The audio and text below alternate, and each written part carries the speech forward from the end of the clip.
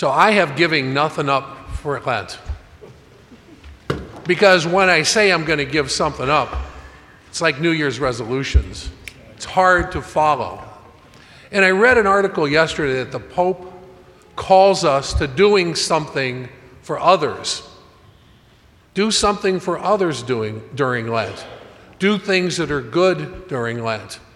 I don't know about you, but I've never been able to hold my New Year's resolutions for at least 12 hours. It really doesn't work.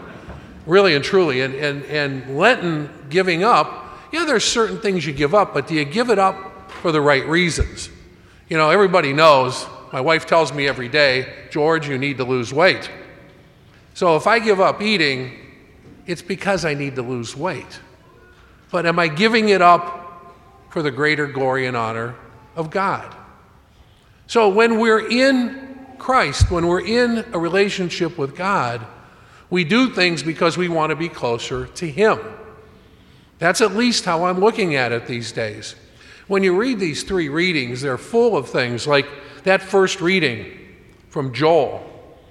Return to God. Return with your whole heart. That's what He's asking us to do during this Lenten season. And the giving up thing is really to clear out space for Him. So maybe giving up TV is a good thing because we clear that space to pray. Maybe we clear that place to go work at the soup kitchen. Maybe we clear that time to do something good for others.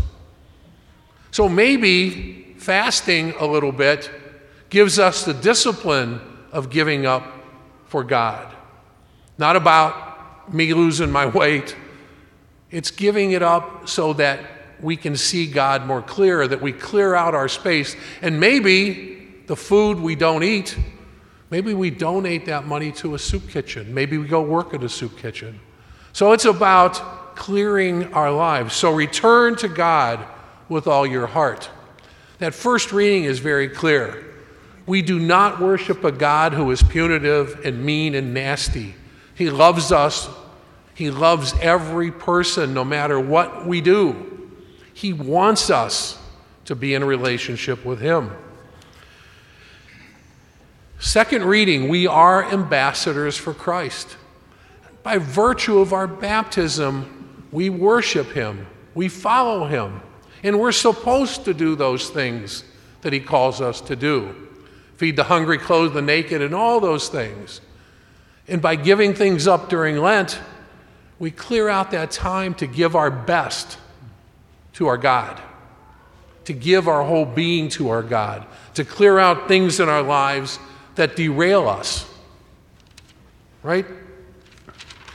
And in that gospel, I never saw anybody preaching on the street corner in Libertyville, nor will you.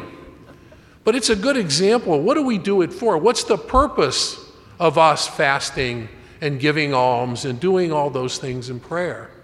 It's not to show people how good we are or how wonderful we are or to get accolades for it. We do those things because we want to be in right relationship with God, because we love and worship a God who clearly loves us and calls us to be with Him.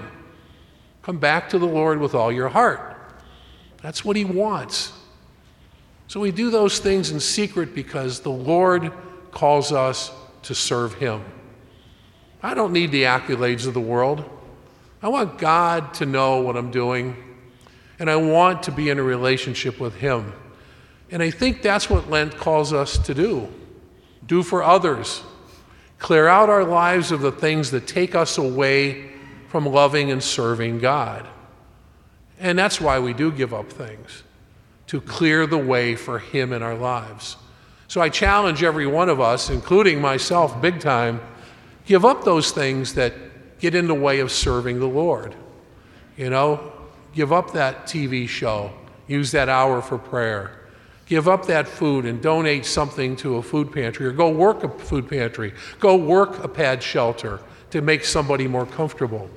The Pope calls us to that. Do for others during this Lenten season. We give up and we serve, and we are following the will of God in our lives if we do all those things. Challenge us to think about that as we go through this first day of our 40-day journey.